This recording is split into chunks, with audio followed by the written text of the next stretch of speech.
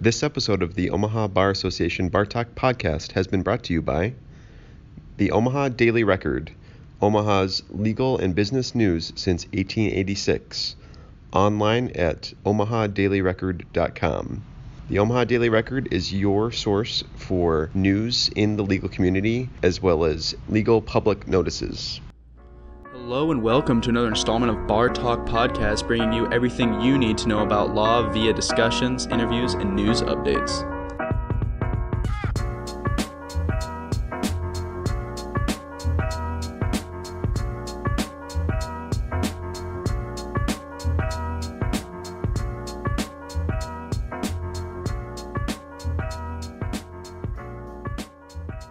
Well, welcome everybody to another edition of the Omaha Bar Association Bar Talk Podcast. I am your Executive Director, Dave Summers, and I am here at Creighton Law School today, sitting down with 1L Jacob Baker, who himself has started a podcast here for 1Ls. And so what would be better than talking to somebody who's doing a podcast while on a podcast? I think that's the most amazing Friday I could spend. So that's why I'm here. Welcome. Thank you so much. It's great to be here. It does feel a little like collusion, the two of us making our own podcast with each other, doesn't it? Right. And here I thought we were going to be against each other, and your listenership was going to be higher than my listenership, and here we are doing podcasts together. That's awesome. Now, Jacob, you mentioned in your email a different name than Jacob Baker's. Jacob is fine. That's fine. But prior to moving here to Nebraska from California, most people called me by my middle name, Mateo. Okay. And and the reason for that is because years ago, it's been a long time, but years ago, there was a day that I was going to college and I was going to class one morning, and one of my professors stopped me and said, Jake, oh my God, why were you arrested? What happened? Like, what? And then a little bit later, had this another professor ask me, why was I arrested? What happened? And I'm just, what are you talking about? And this was the break of the United States versus Jake Baker case, which is out of the Supreme Court of Michigan, I believe. And as it turned out, that a gentleman by the name of Jake Baker had distributed violent pornographic stories with his email address that involved fellow students of his, and he'd been arrested for it, and it was a giant First Amendment issue. Like I say, went to the Supreme Court of Michigan State, and yeah, it's actually a big early case in internet speech freedom, I guess, freedom of speech on the internet, and yeah, so ever since then. Every time I go by Jake Baker, right. Somebody like Google searches me, and then I get these scared emails like, "Oh my God, is that you?" Like, no, I'm from California, not Michigan. I've never been to Michigan. So for a long time I went with Mateo Baker, but I figured now that I'm in law school, that now I've decided to readopt Jacob. We'll see how it goes. If I start getting terrified looks and people doing Google searches on me, then maybe I'll have to swing back. But that's why. It takes me back to a classic The Office, The Office, but Office Space. Michael Bolton. Why did you just change your name? He says, why should I change my name? He's the one who sucks. Certainly applies here. So I also am coming in with a solid $10 microphone setup, free audio software to put this together. I'm looking at a whole desk full of equipment that is probably more expensive than my car. You seem to know what you're doing here. You have a background in this, don't you? I do. The amazing thing, I have a film degree from the University of Southern California. That's what I studied before coming here, and that was actually a graduate, no less. So yeah, I studied under Tom Holman, the inventor of the THX sound system, and a whole bunch of other big guys down in LA. So yeah, audio was kind of my thing. I had originally thought I was going to be. My original plan in life was to do audio for movies, start working in Hollywood and all that. Kind of took a big change early after my graduation when I ended up getting a job in video games. Became a dialogue editor on the NFL 2K series for the Sega Dreamcast when that came out. Yeah. It's funny that all these years later, I still get people who are like, oh yeah, that was really good. That was a Oh, good one. Yeah. it was so far ahead of its time. I mean, the Dreamcast came out, and you're thinking, oh, this is going to be another, very, very pixelated version. And oh my gosh, that just blew out of the water. Yeah. Oh, No, it was amazing. It was extraordinary what we were doing. And yeah. yeah, and when it was Dreamcast versus the original PlayStation, I mean, it was just a whole new age. But it's awesome to be a part of that. But yeah, that's been my career. I've worked in video games since then. Moved around to Sega, Nintendo. Finished up my career in 2K, working on NBA 2K, and then I then decided to take a new direction in life here, and now I'm in law school. Well, and certainly you weren't going to give up your passion. You're still Oh, no. doing audio here. You're doing absolutely. the podcast, so that's good. I love it. The audio will always be a part of me. I love recording audio. I love recording dialogue. That's always been my favorite. There's some guys that are into building sound effects, but dialogue's always been the part that I always liked. So really, really, really well recorded, getting it all nicely cut and all that. And I think so podcasting was kind of a natural thing for me. Yeah. I've engineered several before coming here, and I think that when I first arrived, they were talking about, start a study group, and I thought, well, I got an idea. What if I did a study group, but I also used all this gear that I've collected over my career? And thankfully, I've been able to find a couple of guys to join me in it. And it's been a bit of a rocky start. I think we've had a couple of episodes where we didn't quite know what to do, and what we were doing probably wasn't as useful as it could have been. Yeah. The last episode we recorded on Sunday was actually really solid. We went over a lot of our tort stuff, described a bunch of situations, did some hypos and stuff, and that seemed to be a lot more helpful. Just getting over stuff. Is there a model that you're going off of? Does this exist anywhere else? I am not aware. Yeah. I looked online. I did look on like iTunes and Stitcher looking for other podcasts. There's lots of legal podcasts. There's no shortage of that. Right. But things that were specifically towards students, and especially 1Ls, I mean, starting off students, I really wasn't able to find anything. Yeah. Found a lot of stuff on like old cases, on particular types of law, and certainly plenty of stuff for people that are already practicing. But as for guys that were like us who were just learning the stuff, no, it seemed like pretty new. And as for a plan, no, there was none. It was just kind of like, I think this would be fun. I know I'd have a lot of fun making it. Hopefully some other guys would have fun recording it with me.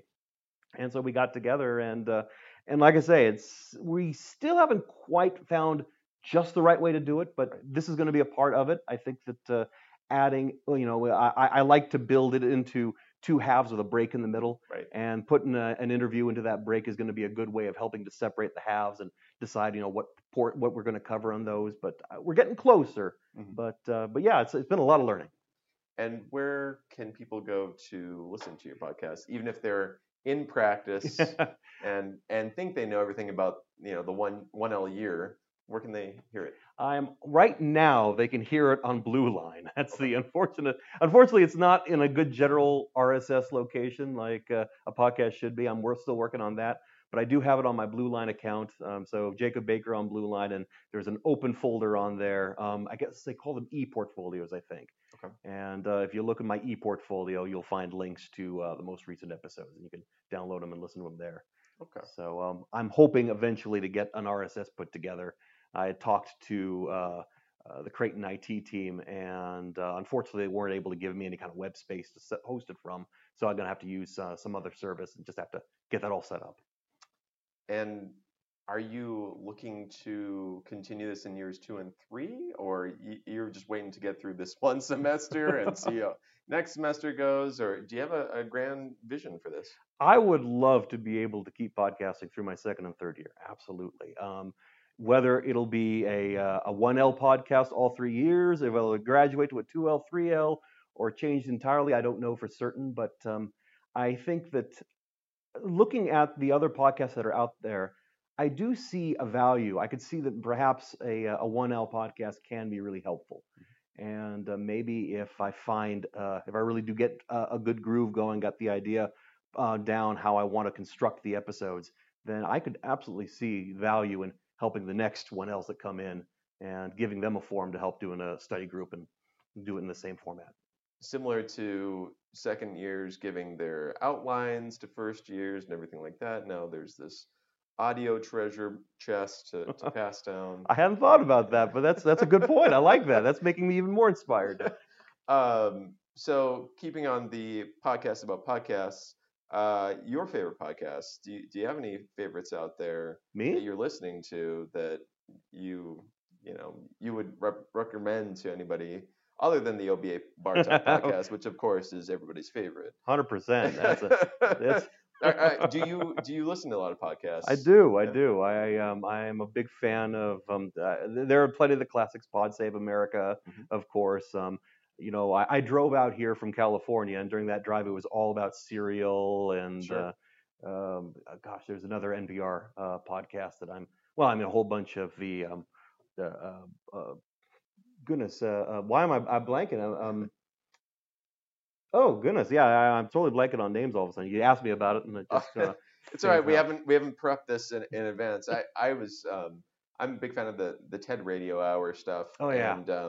And so since I listen to NPR, and if I miss something or if I go back, Radio Lab and things like that, anything that's been NPR produced is pretty good. And S-Town, Oh, that was a spectacular series. That was great. I'm always waiting for more. It seems like I've caught up too much on a lot of my podcasts, and now I need to branch out because I must have way too much time on my hands. I'm listening to way too many podcasts during the day. It's such a good way to.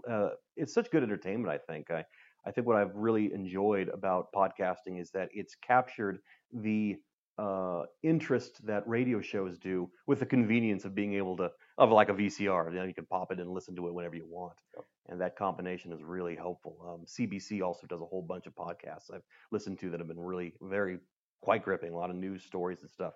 I'd say most of what I listen to has been like news, like crime stories, stuff like that.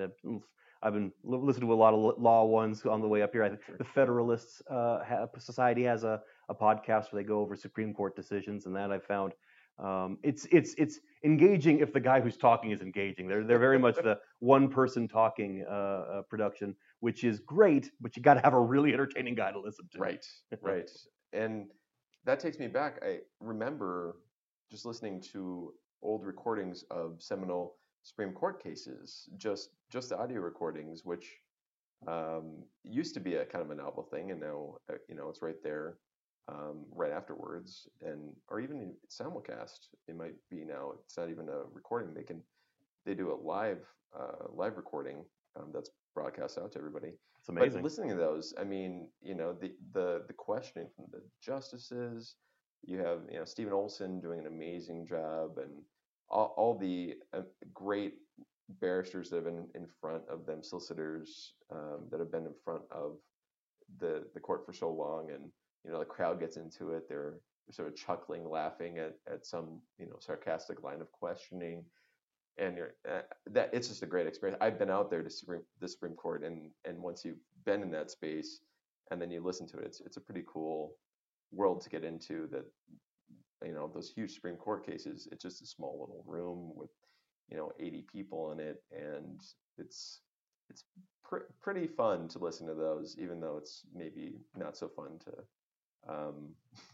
to listen to them all the time. But the good big cases that you're reading about in your constitutional law classes, they're worth a listen. On I think it's oia.org has all the ones going back as far as they've been recorded. So I may have to listen to those again. I would say that one of the things that has been really exciting about my 1L year is one thing I think I've learned more than a month than I've ever learned in any month of my life. It's been extraordinary how much just gets crammed in so tightly. But everything that I'm learning, since it is all foundational, it's affecting all the stuff at the top that I would have thought. So suddenly I know that, just in this last couple of weeks, things that I thought would have been like settled law or, I never really thought about till after the decision came out. Suddenly it's like, oh, wait a minute, how did they write? Because now they're going to have to consider those things that I learned in my foundation to make that argument. Like, oh my, it makes me want to go back and reread the opinions and stuff. It's true. I thought I knew a lot more about the world, and then I got to law school and realized I did not. Yeah, it's it's really a beautiful thing how it's all so tied up with each other and this really kind of intricate web. And yeah, it adds more flavor to things that would have otherwise had just they were entertaining on themselves when they came out with the decision, but now it's like there's just a whole new depth to them.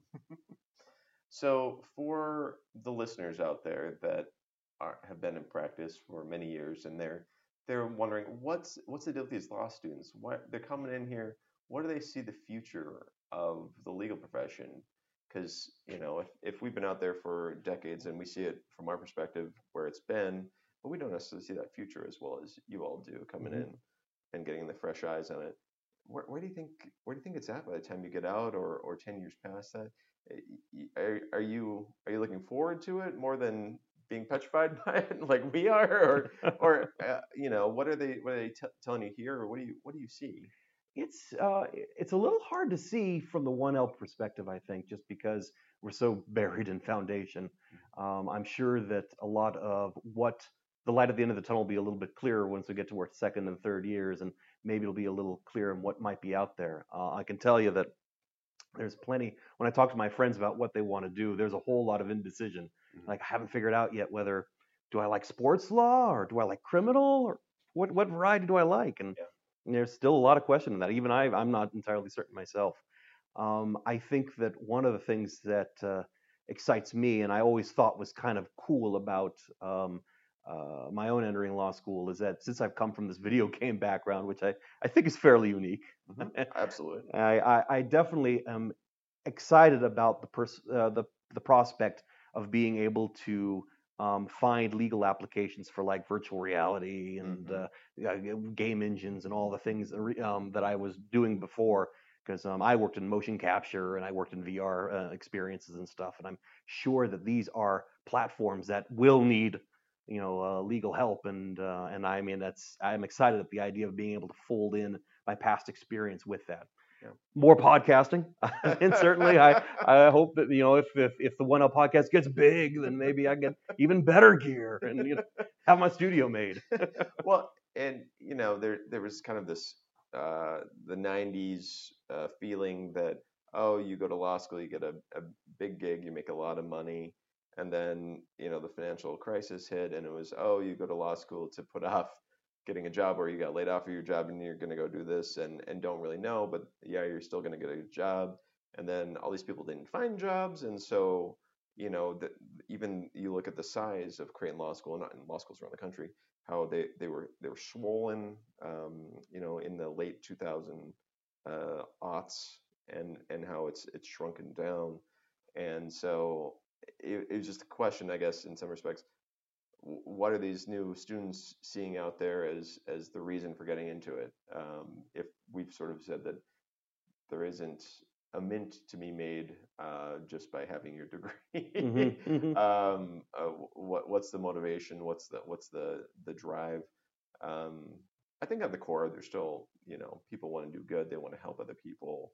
They want to do the most they can do with their life, everything like that. But it was just curious. I think it's kind of an exciting time right now. I'm gonna say that I think there's a fair amount of interest in just the political situation the country's in at the moment, and how much that's going to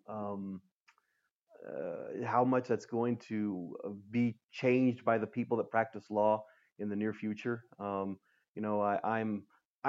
the son of a lawyer, and my mom studied when she was during the Nixon resignation, right around there, and she's told me again and again, like when I was in law school, it was crazy. It was so much. There was just constitutional law class was just getting rewritten as we were learning it, and I kind of feel like you're in the same situation there, because there's a lot of change going on right now.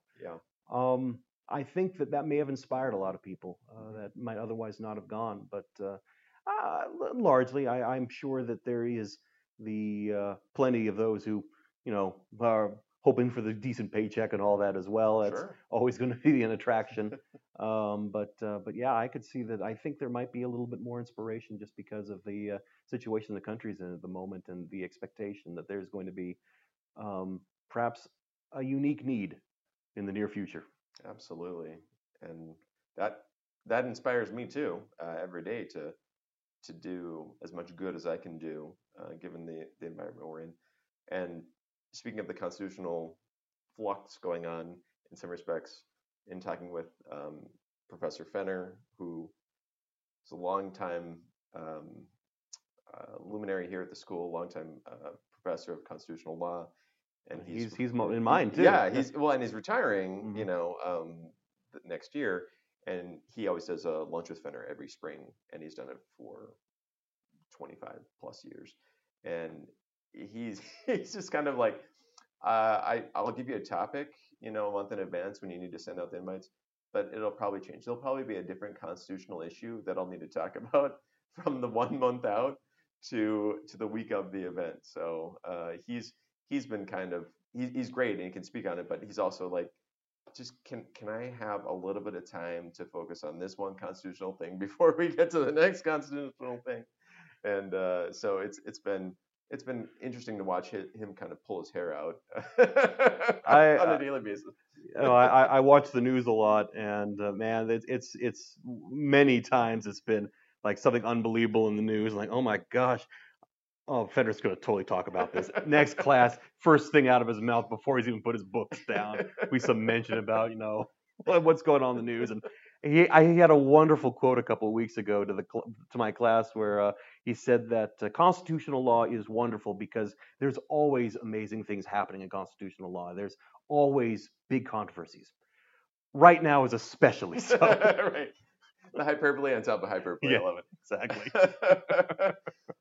Well, Jacob Mateo Baker, thank you so much for coming into our Bar Talk podcast after talking on your 1L podcast. Is that the name that you're going with? Is it 1L? It has changed a little bit because originally it was 1L Briefcast because I thought we were just going to do like case briefs. It seemed like a good unit, but then we're thinking that it might. We were trying to do all of the briefs for the coming week, and we weren't sure if it was helping us that much. So now we've kind of gone back to 1L podcast, so we can talk about torts or go through restatements and things like that. A little more varied. Like I say, still figuring it out. We'll get something good eventually, something solid we can depend on every episode.